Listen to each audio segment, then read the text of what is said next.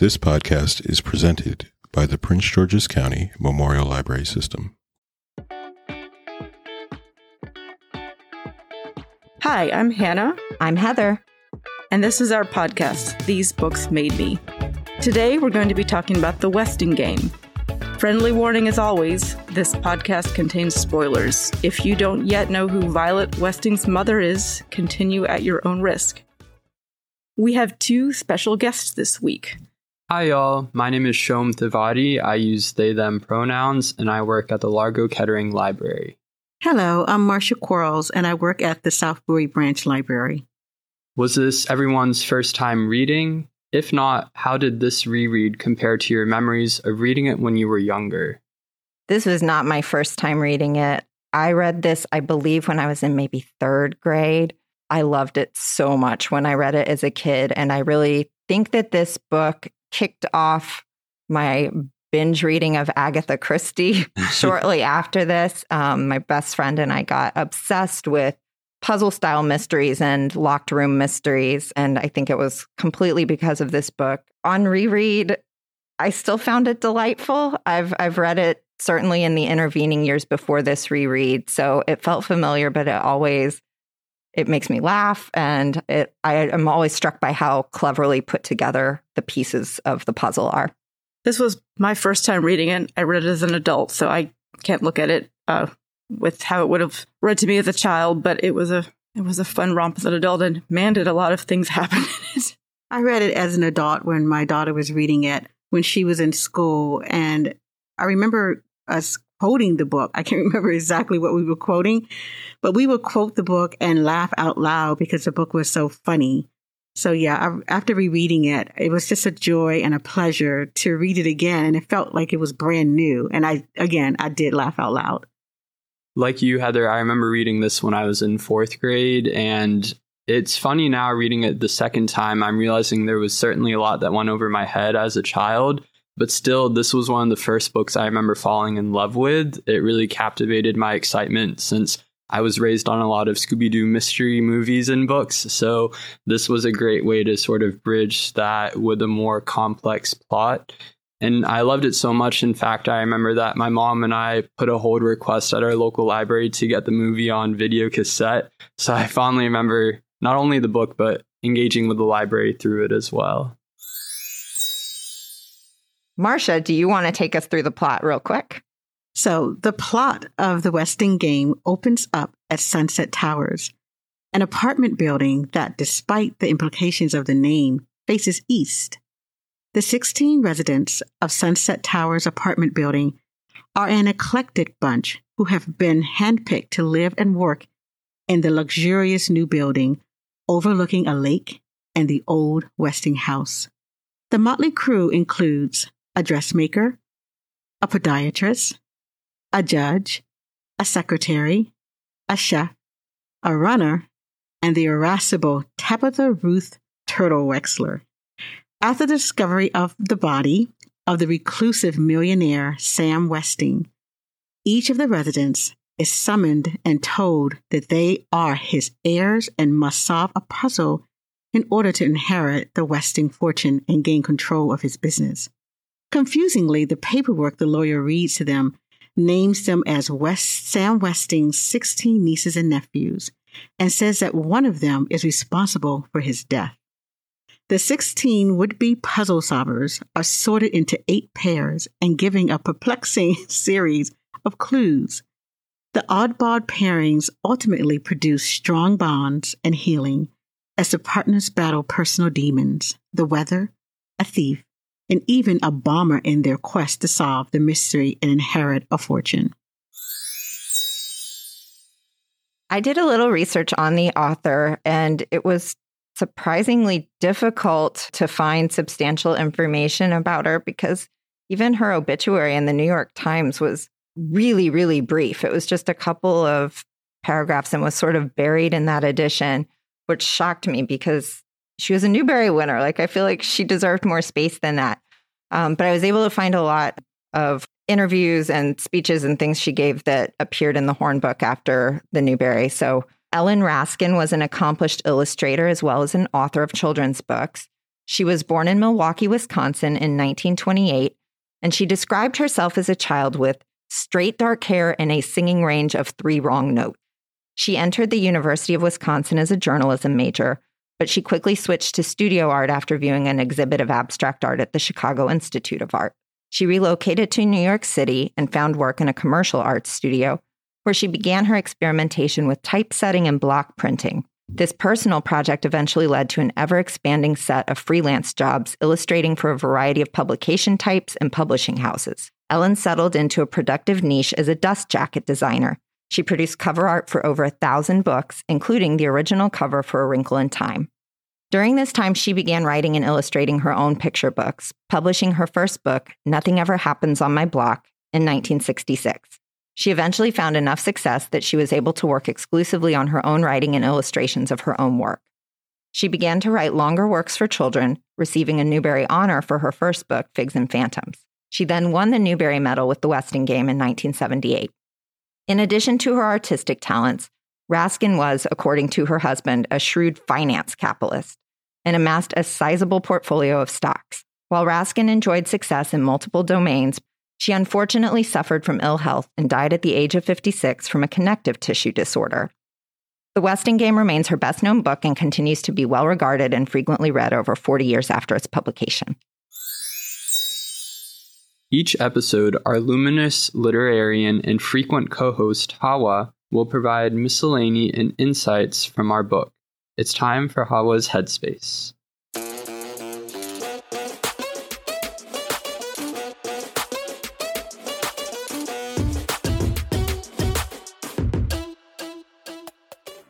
Hi, everyone. Welcome to Hawa's Headspace, the part of the podcast where I literally say whatever comes to mind. The Weston Game is a mystery, so for this episode segment, I'll be sharing with you all the first 5 things that come to mind when I think of mystery.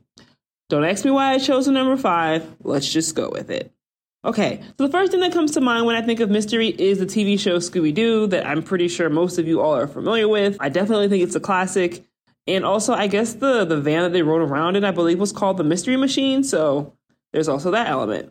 The second thing that comes to mind when I think about mystery is a magnifying glass. That might partially be in part because of my just thought of Scooby-Doo, and Velma used to always, I think, use a magnifying glass, or she'd lose her glasses or something like that. The third thing that comes to mind when I think of mystery is question marks, just because I feel like when it comes to mystery, you're trying to solve a question or you just don't know what's happening. Nancy Drew books are also something that comes to mind when I think about mystery. Nancy Drew is probably the first thing that I can think of for children when it comes to that genre. And they seem like they were pretty popular. I had probably read a couple, but don't ask me to recall what I read. And the last thing that I think about when I think of mystery is the dark. Yeah, you never know what's going to happen in the dark. And even a lot of mystery books, sometimes their covers will have such a dark tone. And I was afraid of the dark as a kid, partially because there was so much mystery. Yeah, the dark. Well, folks, there you have it. I hope you've enjoyed this season of me spewing out my random thoughts as much as I enjoyed sharing them with you all. How did this book hold up? Now that we read it 40 plus years after its publication, were there any problematic parts? Did it feel dated? Did it feel fresh? How did you all find it? Well, it feels a little bit old-timey in the technology. The way that people talk to each other and about each other along with the technology, it makes it feel like it's set further back in time, but it doesn't feel super tied to a really specific time and place other than prior to now.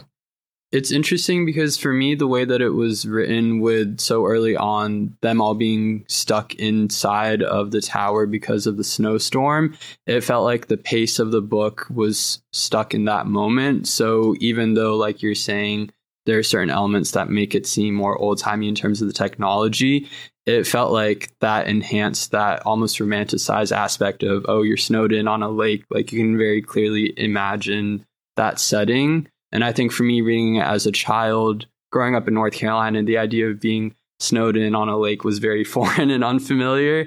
So I think in that regard, regardless of the year in which it's set, it all felt like a unknown experience to me as a reader, both when I was a child and now today. Yeah, for me, it doesn't feel old and it doesn't feel new. I understand the timing of it. You can put it in various different time periods, I guess is what I'm trying to say. And reading it again, as an adult reading it, I'm a little surprised that some of the stuff is in the book. I agree. I think it's that locked room setting puts it out of time. It's not particularly tied to any era. There's no pop culture references in it. Yes, there's a lack of technology, but again, I almost feel like the snowstorm gets you around that. What would they be doing on their cell phones if they had them? Like, there are a few things in there that, like Marcia said, reading it as an adult, you kind of cringe a little bit at a word choice. But then she works really hard to call out some of those things as well. The one that didn't get mentioned that's just in there casually is Flora Baumbach's daughter, Rosalie. The write-up that Sandy had on her, I referred to her as Mongoloid, which we would never, ever say today. And that's not commented on at all, even though with other word choices like that, it seems like Raskin really took pains to sort of point out the microaggressions of certain words. Like there was the reference to the Oriental rug that was there when Turtle went into the house. And Mr. Who responds to the term Oriental rug by saying Persian, Chinese rug. Like he's very critical of like that term means nothing. It's just like it's lumping together so many countries of people in a meaningless, stereotypical way. The author was really surprisingly progressive in seeing things like that. The judge gets the clue brother and gets upset and says something about like, I'm not going to play this when you give me these minstrel show offensive clues like that. And I was kind of shocked by that in a children's book, calling out something in that way. For me, like the book felt a little bit more modern just because of some of those things. But then whereas she very much seemed to be on top of people shouldn't be infantilizing the kid in the wheelchair. People shouldn't be putting Madame Who in this slinky stereotypical dress. That's offensive. And that Madame Who like bristled at that, even though she did it. She seemed to see certain things kind of clearly, but then other things not so much. Yeah, she was very aware and was clearly presenting a lot of those, although she maybe missed or fell down on some others. Even though she used, that terminology for Rosalie, she still, when Chris is being infantilized, different things she did better on than others. I think the characters kind of worked out of those microaggressions. I think they confronted them and they actually said some things to confront them. And eventually they all changed and became something else. Yeah, there's growth there. Like early on when Seidel keeps saying like, oh, he has a smile that would break your heart. And it is this pitying, infantilizing sort of reaction at Chris rather than with him. And Chris, like, as we know, is brilliant and in no way is affected by his condition mentally. Like cognitively, he's one of the smartest people in the book. But then when they get seated together at the restaurant and they have the back and forth jokes, which were a little bit distasteful, but they did have these back and forth jokes about the food that was going to be served at the Who's restaurant. And she saw him as a person. And then she stopped saying that. She didn't do that again after that point because she saw him as a full human being. And I think you're right, Marcia, like a lot of the characters, you could see that their initial reactions to each other were very superficial. They were putting somebody in a category or a box and not seeing them as a fleshed out, living, breathing person, but a role or a race or a job. And I think that was, that's a major driver of the book is these characters starting to see and accept each other as human beings and these tight bonds that they make that last like well into the epilogue. Many, many years later, they are still extremely connected to each other through these friendships and experiences. They're found family, right? They all find each other and they seem to forge these really tight bonds with people that do start to see them as individuals. And that seems to be very important for everyone in the book, is to be valued and to be seen. And it's interesting as I was reading this, seeing the progression, as we were saying, the growth of the characters and how they see one another. both made me think of Ellen Raskin as a writer, but then also the way that she constructs Sam Westing as a character, because it's both the choice of her in writing it, but also the choice of Sam Westing in bringing the 16 of them together as the heirs and how he partners them in the pairs of 8. I'm sure we'll talk about it more later, but I realized recently that the pairings matches the number of pawns in a game of chess. Mm-hmm. So there's so many of those parallels in how it's written. But another instance of the growth of how the characters see one another that struck me was Judge Ford's reflection on how she at first thought of Angela as a pretty young thing. She is saying that, and then Ellen Raskin has this beautiful inner monologue sort of Judge Ford reflecting on that and examining how most of the characters in the book primarily see her in relation to who she is to marry and see her as just this pretty face rather than humanizing her, which obviously as the bomber behind all of the attacks in the book and with a story of her own, she has much more complexity than many, even the judge, would see at first. With Sean bringing up the chess game, the puzzles in the book, again, I was just really impressed by how many layers there are to everything and how well she connects things that seem completely unimportant to the puzzle initially. There's so many like Chekhov's guns in here. Nothing appears early that isn't important later. One of the things that I had not caught before was the candle that Turtle sells to Sandy. And he says it's for his wife's birthday. And then it's used for the fireworks / bomb in the final scene at the Westing house for Crow's birthday, who was Mr. Westing's wife. Like, it all just connects. And that seemed so unimportant. You know, she sells him a candle and you read the scene and you're like, oh, you know, he's trying to make her feel better. And this funny scene, because she's like, for you, I'll give it to you for only $5. You know, it's showing Turtle as this little like baby entrepreneur and their interaction is really cute. But the candle ends up, it's important, you know, it actually matters. It was a clue. And Turtle sees then at the end of things that it was a clue. The chess game is great, too, because so early on we have Otis and Crow as the king and queen because he's misunderstood their majesty's clue. But then that connects to the chessboard that Theo has been playing the game of chess with Sandy. I just think the layers there are really fantastic. So I wanted to talk a little bit about the puzzles in the book and about puzzle books in general, because for me as a child, this was the first book that I remember reading like this, where the puzzles were like very deep and complex and multi-layered.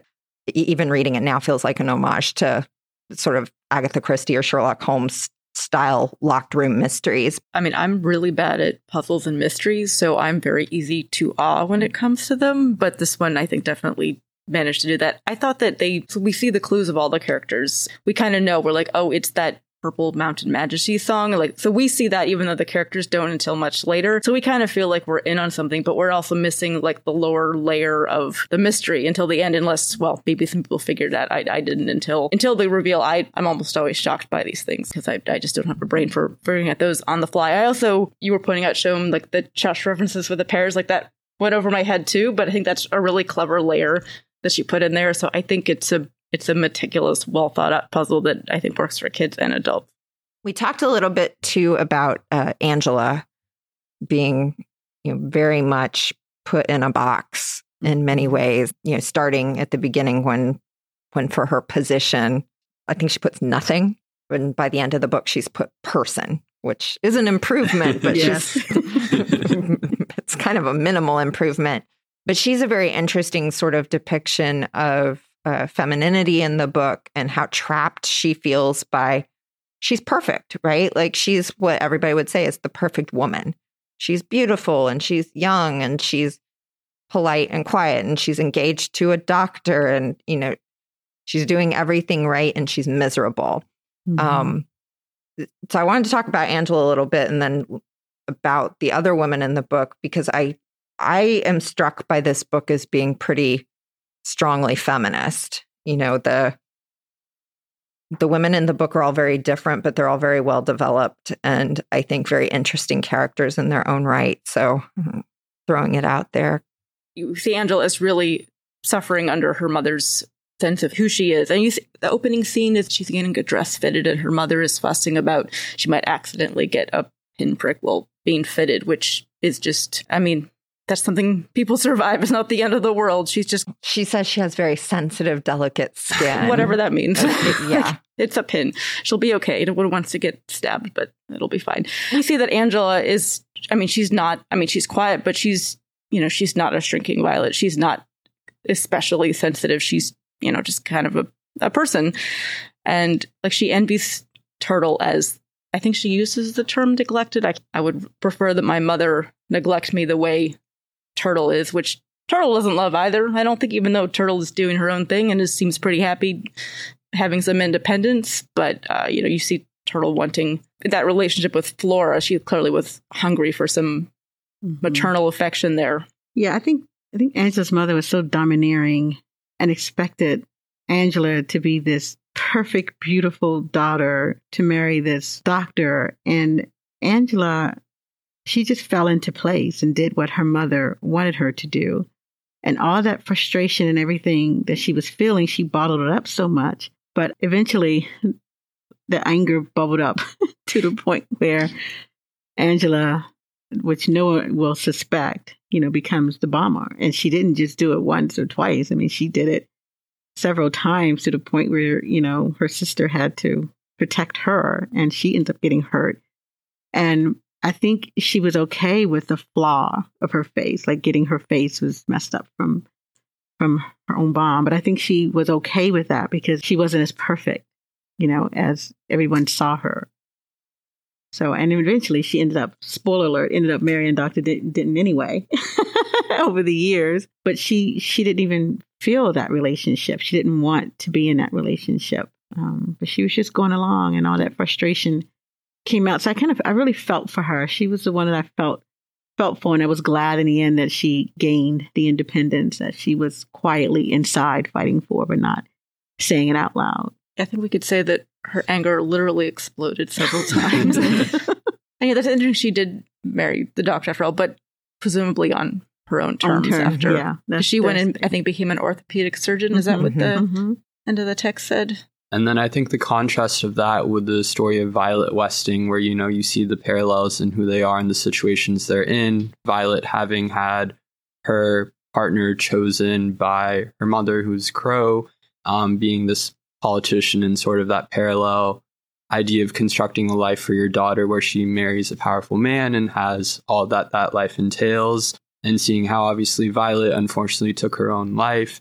And while Angela also, since she has these bottled up emotions and a lack of agency early on, has that will to inflict harm upon herself as well. But seeing the growth and seeing what comes for her, as opposed to the unfortunate fate that Violet Westing faced, I thought was a powerful contrast that Ellen Raskin wrote in. It's almost a throwaway in the book, but when we discover that Grace Wexler is actually also a Winkloppel, and she's the true niece of Sam Westing, and it's mentioned towards the end that she was basically disowned by her family because she married a Jew.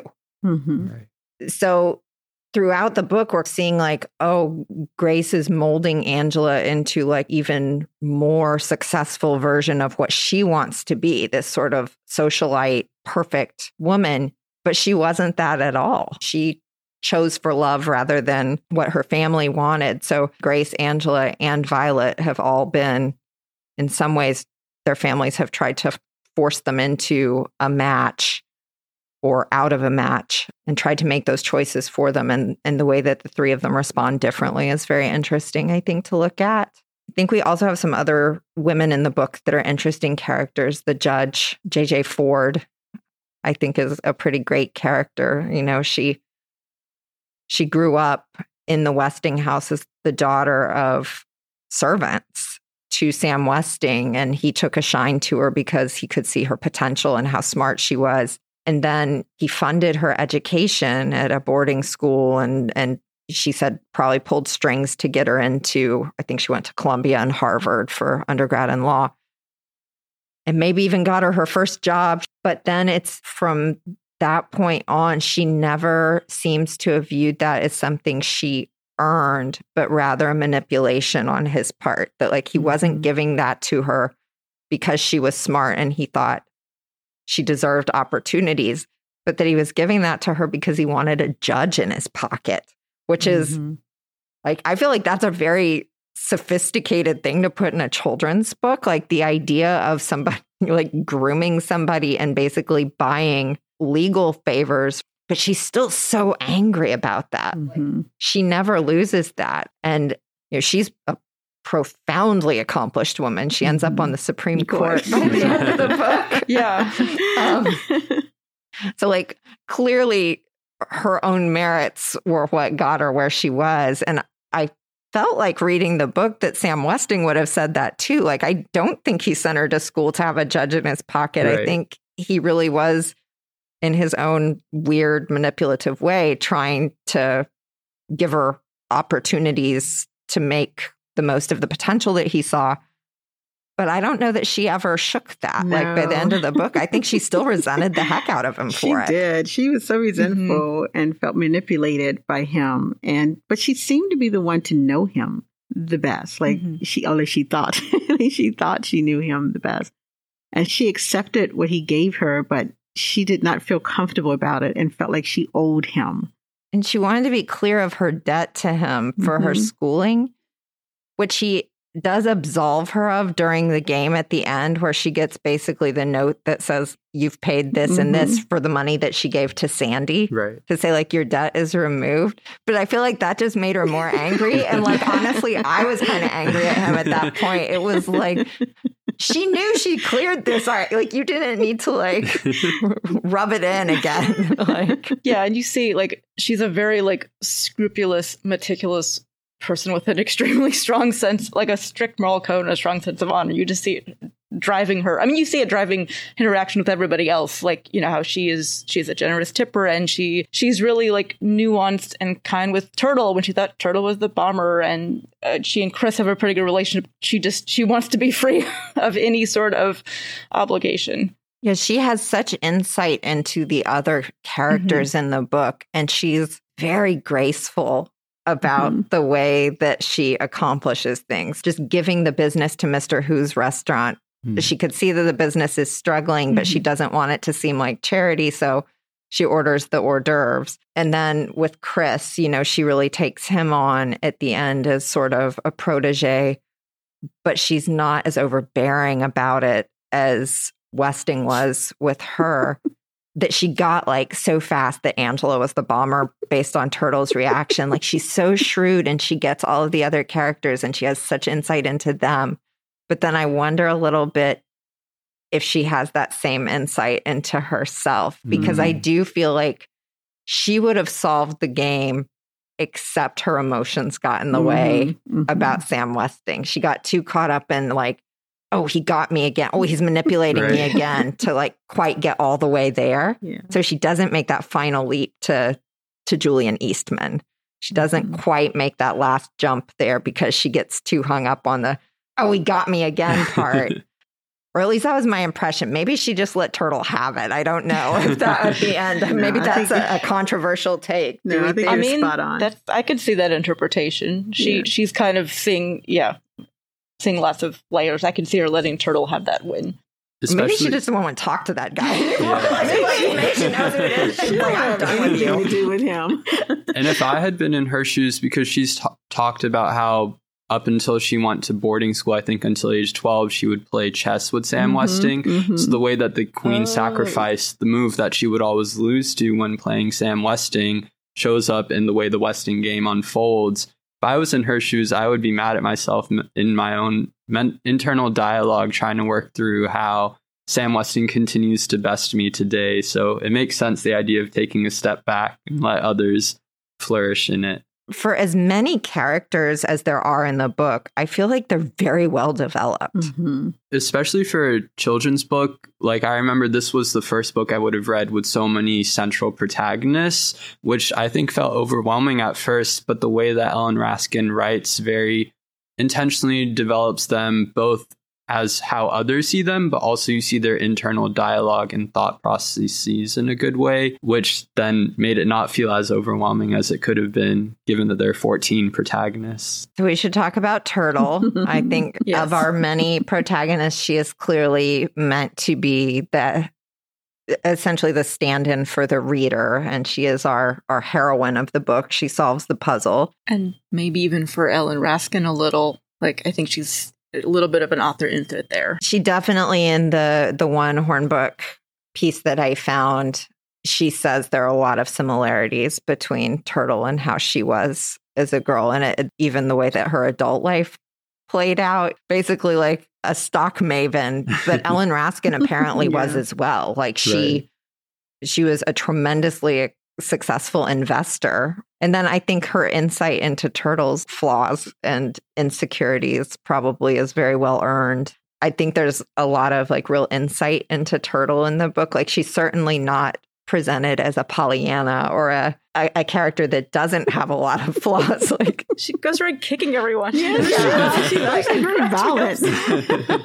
She's very valid. I mean, she expresses herself by kicking people, and her words are so cutting. When she's angry, she cuts you down. But then again, she's soft too. I think it was Hannah who mentioned that she was vulnerable and was seeking love too. And you felt that at some point, that you just wanted to give her a hug because, she wasn't getting the love from her mother, like that tangible love from her mother. And so she was seeking it outside with Flora. Did she go to Flora and ask her to braid her hair? Yeah. Yes. She was like, well, my mother's busy. And then it became like a routine. I thought that was really sweet. Yeah. Like Flora braided her hair like after that forever. Even though she has all this wisdom and is a whiz at navigating the stock market, somehow at age 13, she also has, a childish crush on Doug Hu, and even as he teases her. So seeing that sort of complexity in who she is, both as a child and almost an adult. Yeah, for 13, she's very immature, like in the way that she presents. She's precocious intellectually, but emotionally, she presents to me as much younger child than 13. And, I think she's been kind of stunted by her mom just really not loving her at all. Grace does come around at the end. She talks about the end of the book. She says something about Turtle's going to be something, and like she's the smartest child. That's still like, she's like the Angela. only child like in the building, and so she is, comes across as being bratty and spoiled, and yeah, a little younger. I hadn't thought about that, but going around kicking people in the shins at 13 is not a behavior that 13-year-olds usually. And then that comes to her benefit down the road when seeing people who she's kicked aren't who as they identify. yeah, I mean, people are like legitimately injured. Chris early on spots the person limping from the Westinghouse, and we later learn that was Dr. Sykes. Yeah. But he's on the lookout for the limper the whole time because he spied it through his birdwatching binoculars. But so many people are like badly limping because Turtle has kicked them. Everyone is limping. Yeah, and then all the men are limping. Yes, I don't think the women are limping. I think all the men are limping. That's true. I don't think she's kicked any of the women. Seidel is limping. Seidel limps fakely. Yeah. Ben for real when she breaks True. her ankle. Crow limps because she has a corn. Right. But like none of them have been kicked by Turtle. I do the whole thing with Doug Hu cracks me. Like his whole character cracks me up. Like his running everywhere, and then Theo being like, "You gotta follow Otis Amber," and he's described as like basically running like multiple marathons in 2 days, trying to like tail this guy for miles everywhere. And then after he wins the state race, where he's putting up the number ones inappropriately everywhere. I thought that character was great. Yeah, he just had a training regimen to maintain, and all this stuff was happening. And he's like, I just need to stay in shape for every race. But then his training regimen ends up being terrible because Theo makes him tail Otis Amber. Before the big race, you'd be on a taper. You would not want to be ultra marathoning the 2 days before the race. I think that was a really interesting presentation of parental disappointment as well. Yeah. Because Jimmy Hu for most of the book, is extremely disappointed in Doug. Mm-hmm. Why is he running all the time? He should study. Like, he has a very narrow vision of what a good kid is. And Doug's a great kid. Like, he's very serious about his running, and he's extremely talented. He's a good friend. He seems kind to his stepmother, who needs some kindness. Mm-hmm. She's in a bad situation. But, like, he's very disappointing. He's one of the many disappointments of Jimmy Who's life. You know, his failed stolen inventions, his failing restaurant, like his marriage. Yeah. And it's interesting that Westing paired him with Grace as the two disappointed parents.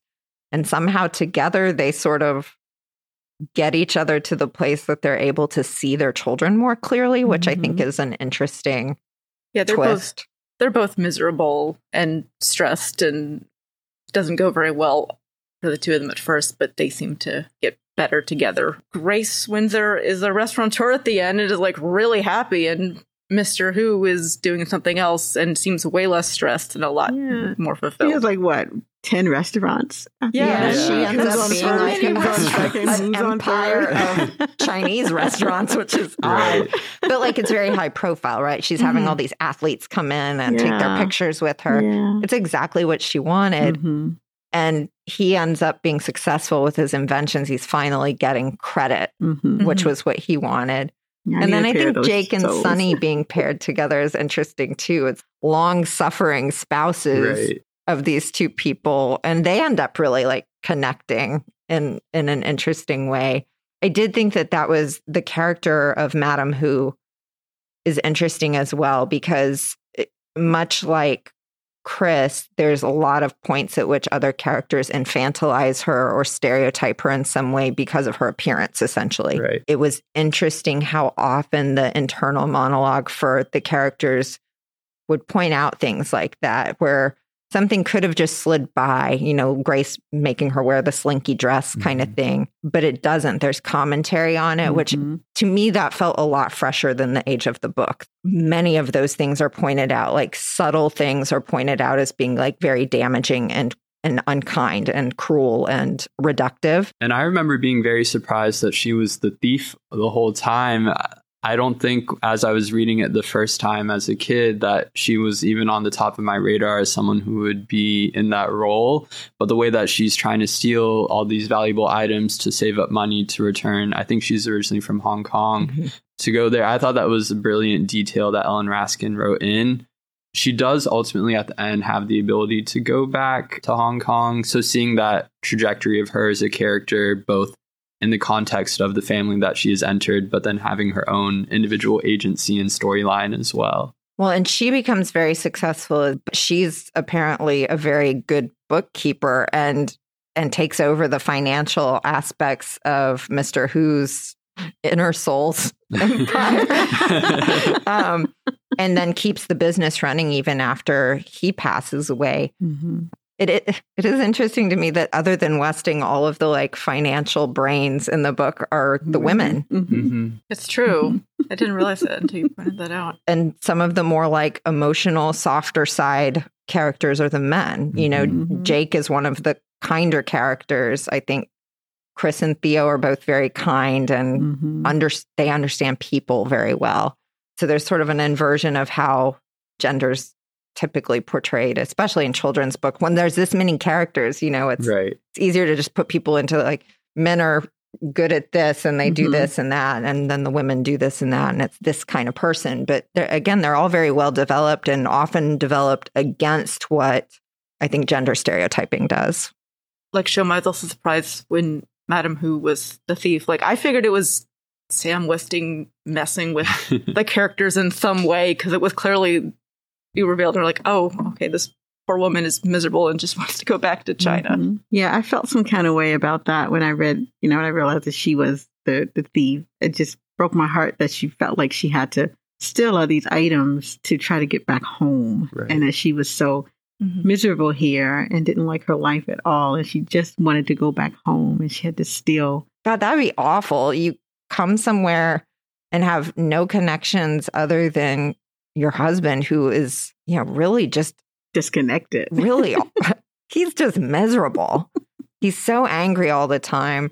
and not having really any agency in her own life. She's not a chef. And he's like, go be the chef in my restaurant and go wear this dress to serve people in the restaurant. And she clearly has a lot more going for her than the things that people are making her do or like believe about her. The storyline of seeing her retain this idea of wanting connection and ability to go back to Hong Kong was interesting with how multicultural the characters in the book are. You know, the way that we have Polish characters, Greek characters, Jewish characters, and seeing that the way that patriotism is a part of, you know, Uncle Sam as Sam Westing.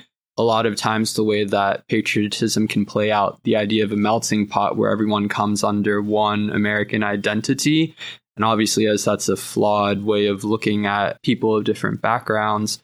But I thought the way that Madam Who has others who don't fit into the WASP image of what American patriotism often highlights, I really appreciated seeing the more nuance in how each of those characters were developed accordingly. Shom found a really great article in the New Yorker about the Westing game. And this book came out in 1978, but she would have been in progress on it during the bicentennial for the United States in 1976, apparently. And I think that the book actually does have a lot of interesting things to say about America and Americanism. Yeah, I think the take home is assimilation is not all it's cracked up to be. And it's actually quite for anybody, you know, whether that's gender roles, whether it's language you speak or where you're from, but it's not healthy, you know, that it's very damaging to all of these characters. But then at the same time, it's very like rah-rah capitalism. Like, look at Turtle go. She's like winning it at the stock market. And we are meant to think that, you know, Turtle's outcome is a happy ending, right? Is it really? You know, like she's very rich. But she marries. She marries Theo. She just married Theo.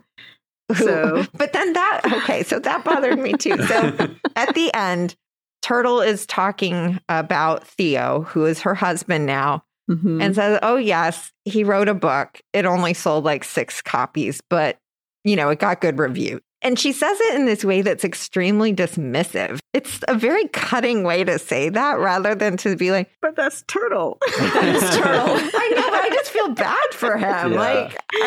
But I'm assuming that he married her knowing that. I mean, did she kick him too? I mean, he knows Turtle, so. I don't think I feel like Theo doesn't get developed as much as the other characters in some ways. I mean, I think he does have a character. He's not a blank, but the other characters get so much development that he almost feels, maybe I missed it. There was so much going on, but he almost seems to fade into the background. No, he's definitely developed less than his brother is. For sure. And, you know, he did put when they have to list their positions when they're given the initial, the invitations, he puts brother as his position. I'm not sure that he ever moves beyond that. He is very much just a support role. It feels like Angela. He's a little bit like, did you say stunted just now? I think for Angela, though, we get such a rich interior life on her. We get so much of her inner feelings and thoughts. And there's more action on her part. There's not a lot there for Theo. You know, he's, I guess, trying to solve the mystery. He sends Doug to tail Otis, so he's sort of on the right track. But we never get a whole lot. I think because Chris and his condition, I think, just takes over. And so much attention is focused on Chris that he loves his brother so much. And that he just takes a back seat. And I think that's just how it was for him. So that's why we don't know much about him. I think that may have been intentional, too, on her part. I don't remember what he puts as his position at the end. Did we find out? Everybody changed their... Everyone changed their positions. I have to go to my phone. Yeah. Who was it that made like a snarky dad joke about like standing? That was Jake. His like position. That sounds like Jake. Like... corny dad seated joke. Or standing unless lying down, I think was what he said. Yeah, he's totally a dad joke. Yes. Really wondering about those two relationships.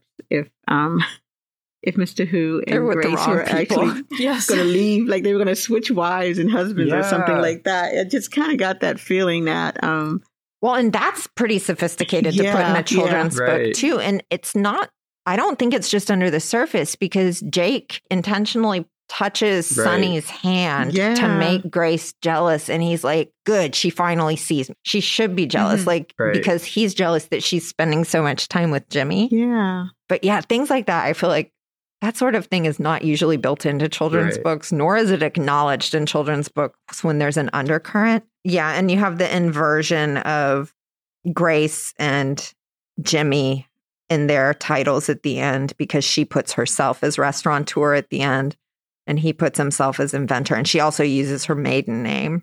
It's an interesting book. I think it is saying a lot of things, or it's trying to say a lot of things. And I do wonder because I'm not sure a kid would catch some of these things. I only remember catching it as an adult when I read it with my daughter. I just read the book and enjoyed it so much. I don't think I thought about anything. But reading it a second time, I did gasp a few times and wonder what her intentions were. And one thing that I'm still not entirely certain of, I get the sense that she wants us to see that all of the characters have some flaws, but are all still worthy of love and all are good people at the end of the day. But then, as you were saying, Heather, the idea of the way that capitalism is portrayed, where Turtle ends up, or TR ultimately ends up being this whiz with the stock market and a business person. But at the same time, I remember reading the second time a detail which I didn't catch at first was that the person who Sandy McSuthers is created to be was fired from Westing's company for being a union organizer. Yeah. So there are all these contradictions in the sense that I feel that I want to care for each character, but at the same time, some of who they are is sort of at odds with the livability of who others are in terms of their place in society. Yeah, and that it does make me wonder, like, what is her ultimate message in this? Because really, up until the very end, it seems to be somewhat anti-capitalist, right? Like, the knocks on Westing were that he was money obsessed to the point that all of these bad things happened to people around him. He stole someone's invention. Sandy, the character he created, he fired for trying to unionize, and we're clearly supposed to sympathize with Sandy. Right. He's written that way. You know, he's ignored his wife's grief to the point that she's, completely gone off the rails and become an alcoholic post death of Violet. But then he also spends a ton of money to hire someone to continually follow her around. So we have all these negative portrayals of the rich. Grace wants to be rich, but that's definitely depicted as gross. Her friends that she brings to the shower for Angela, Cookie Barf Springer, which is just the greatest name ever. And I think it needs to be a band name. But she just offers pretty brutal depictions of the rich and the wannabe rich. It's not a flattering portrayal, but then the winner, what she wins is being rich. She wins by being an uber capitalist, which I'm not sure how to take that. But I think she made them all winners at the end. I mean, they all gained something at the end. That's a good point. Yeah, I think that was her point, is that they all started off kind of not knowing who they were, but by the end of the book, not only did they knew who they were, but we did too. We knew that they grew.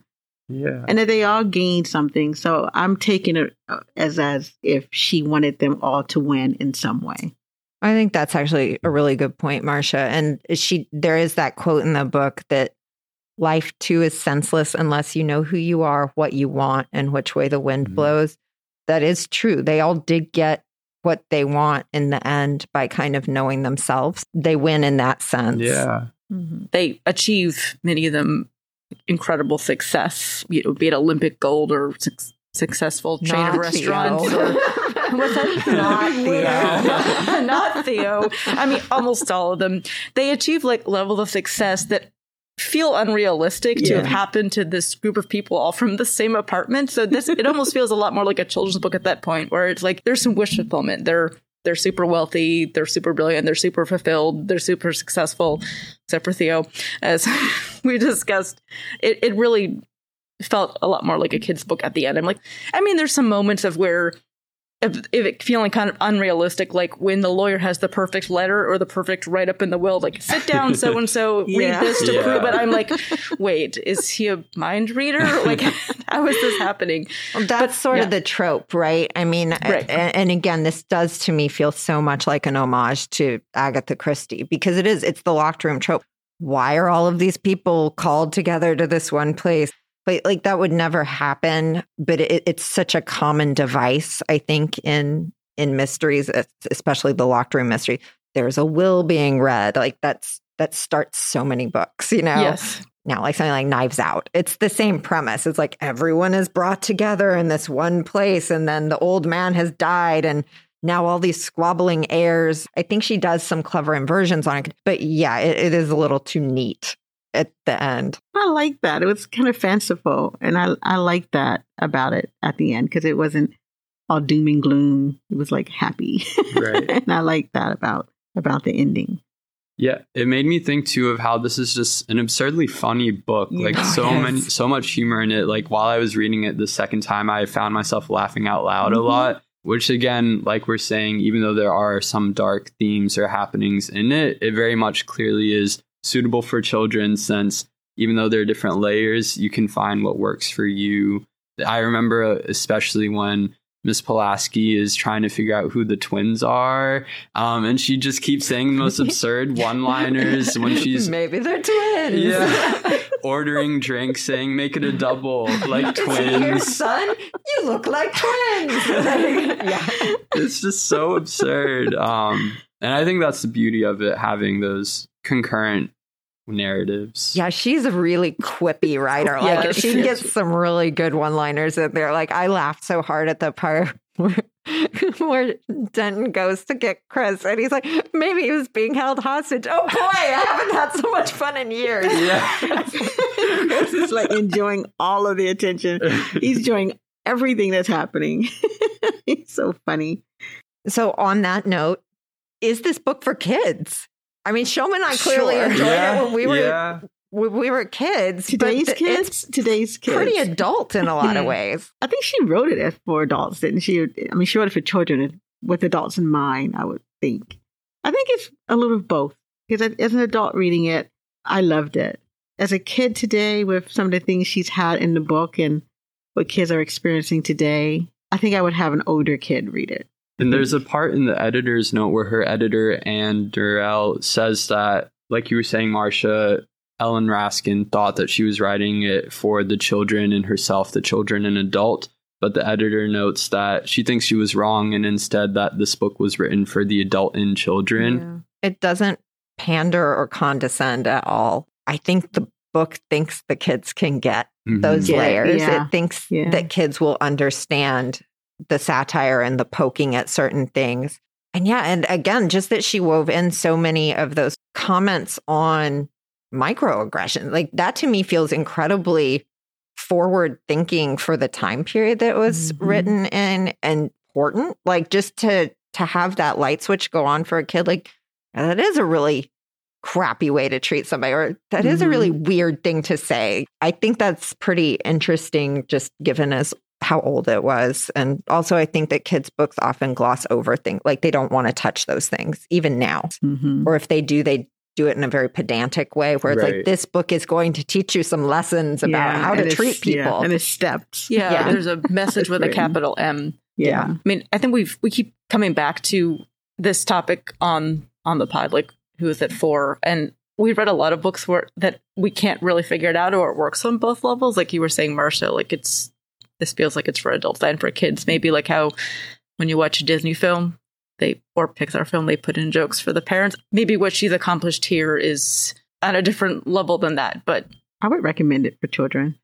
I would too. Yeah. I mean, I think it holds up pretty well. And I think Hannah said it's a romp. It is. Like there's a lot that happens in this book. Like I think it's fun, it's exciting, and you want the payoff at the end of, okay, well, I think I've put together these clues. And there is a person in there with the last name of Plum, which makes me think of Clue. And I just have to state that before. I think that was intentional. I really thought that as well. It had to have been, right? Yeah, okay. it must be. As a child, you're going to know some of these people. There's they probably have come across some of these people and some of these characters and characteristics and people that they know and their families in some way. So I think they're going to be able to relate. Yeah, it's a very relatable book. Like everyone has experienced not getting attention when they need attention, or getting the wrong kind of attention, or being reduced down to a stereotype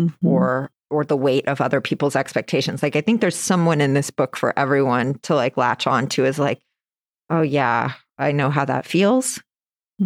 There's 16 characters or more. Yeah. There's a lot of characters in this book. So. I mean, it's a slim book. The fact that she fit so much characterization and plot into 182-page My Copy book is impressive. And credit to Anne Durrell, the editor, because I can't imagine that the original was this tight. There's no way. Like this had to have been more to get it fleshed out and to get it down to what it is. It's very tightly written book, and it I think the pacing is good, and there's very little excess that doesn't pay off in some way in the end. And I feel like this is a very well edited book. Credit to her. So for our game segment, we are going to explore a quiz that we're going to take as Turtle. It's a quiz called The Westing Game. Which character are you? Okay, so we're pretending to be Turtle for this one. Yeah. How dedicated are you to your work? First answer is whatever it takes. It's illegal, but who cares? I'm committed, or give it a few days and see what happens. I think Turtle wouldn't care if something was illegal.